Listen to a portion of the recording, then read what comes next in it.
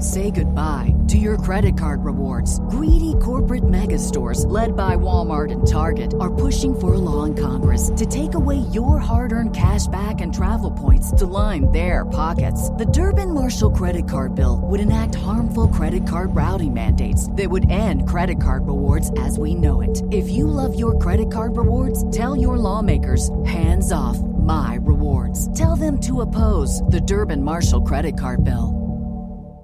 We have Billy from Virginia on the line who has a question about restoring vinyl flooring. How are you, Billy? I'm doing great this evening. How are you? I'm great, thanks.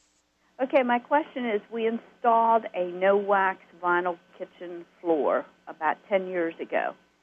Finish has worn off where the chairs are pulled out. Okay. So my question is, can it be restored? I don't think it can be restored. I don't think so either. Yeah, I mean, if you've worn the finish off, you've worn the finish off, and that's it. Probably what the best flooring option is for a high-traffic area is not vinyl flooring, sorry to say. I remember the good old days. Leslie, did you ever grow up in a house that linoleum. had... Yes, linoleum was a wonderful product made from linseed oil. It was tough stuff.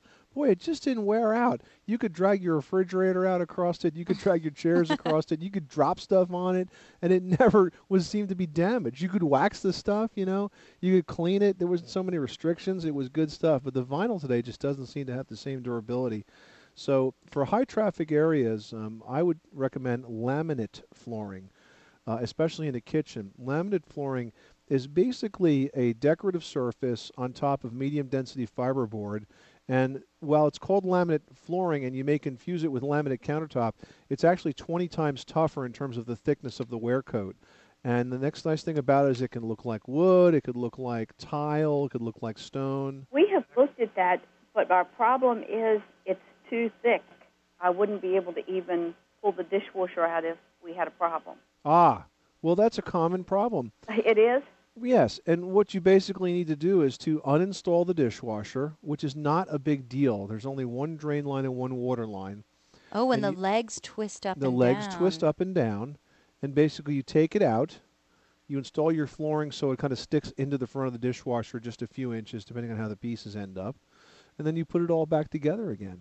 It's not very hard to do at all. I mean, it's maybe you're looking at 1/4 to 3/8 of an inch thick, and on the edges where you have, the door jams between, that room and the rest of the house. Yes. Then you put some saddles down, usually made out of oak, and one side can be higher and the other side can be lower, and it kind of sandwiches that edge down. And it looks just beautiful. And the nice thing about laminated flooring is you don't have to attach it to the floor. It just lays right on top. And today all the pieces interlock together, so it's just a really, really nice product. Okay, well, we had looked at that, so I appreciate it. Armstrong Flooring has a great website at armstrong.com. They have a visualizer there where you can actually play with some different types of flooring and see how it might look like in the kitchen. So take a look at that, okay, Billy? All right. Well, thank you very much. You're very welcome. Thanks so much for calling us at 1-888-MONEY-PIT.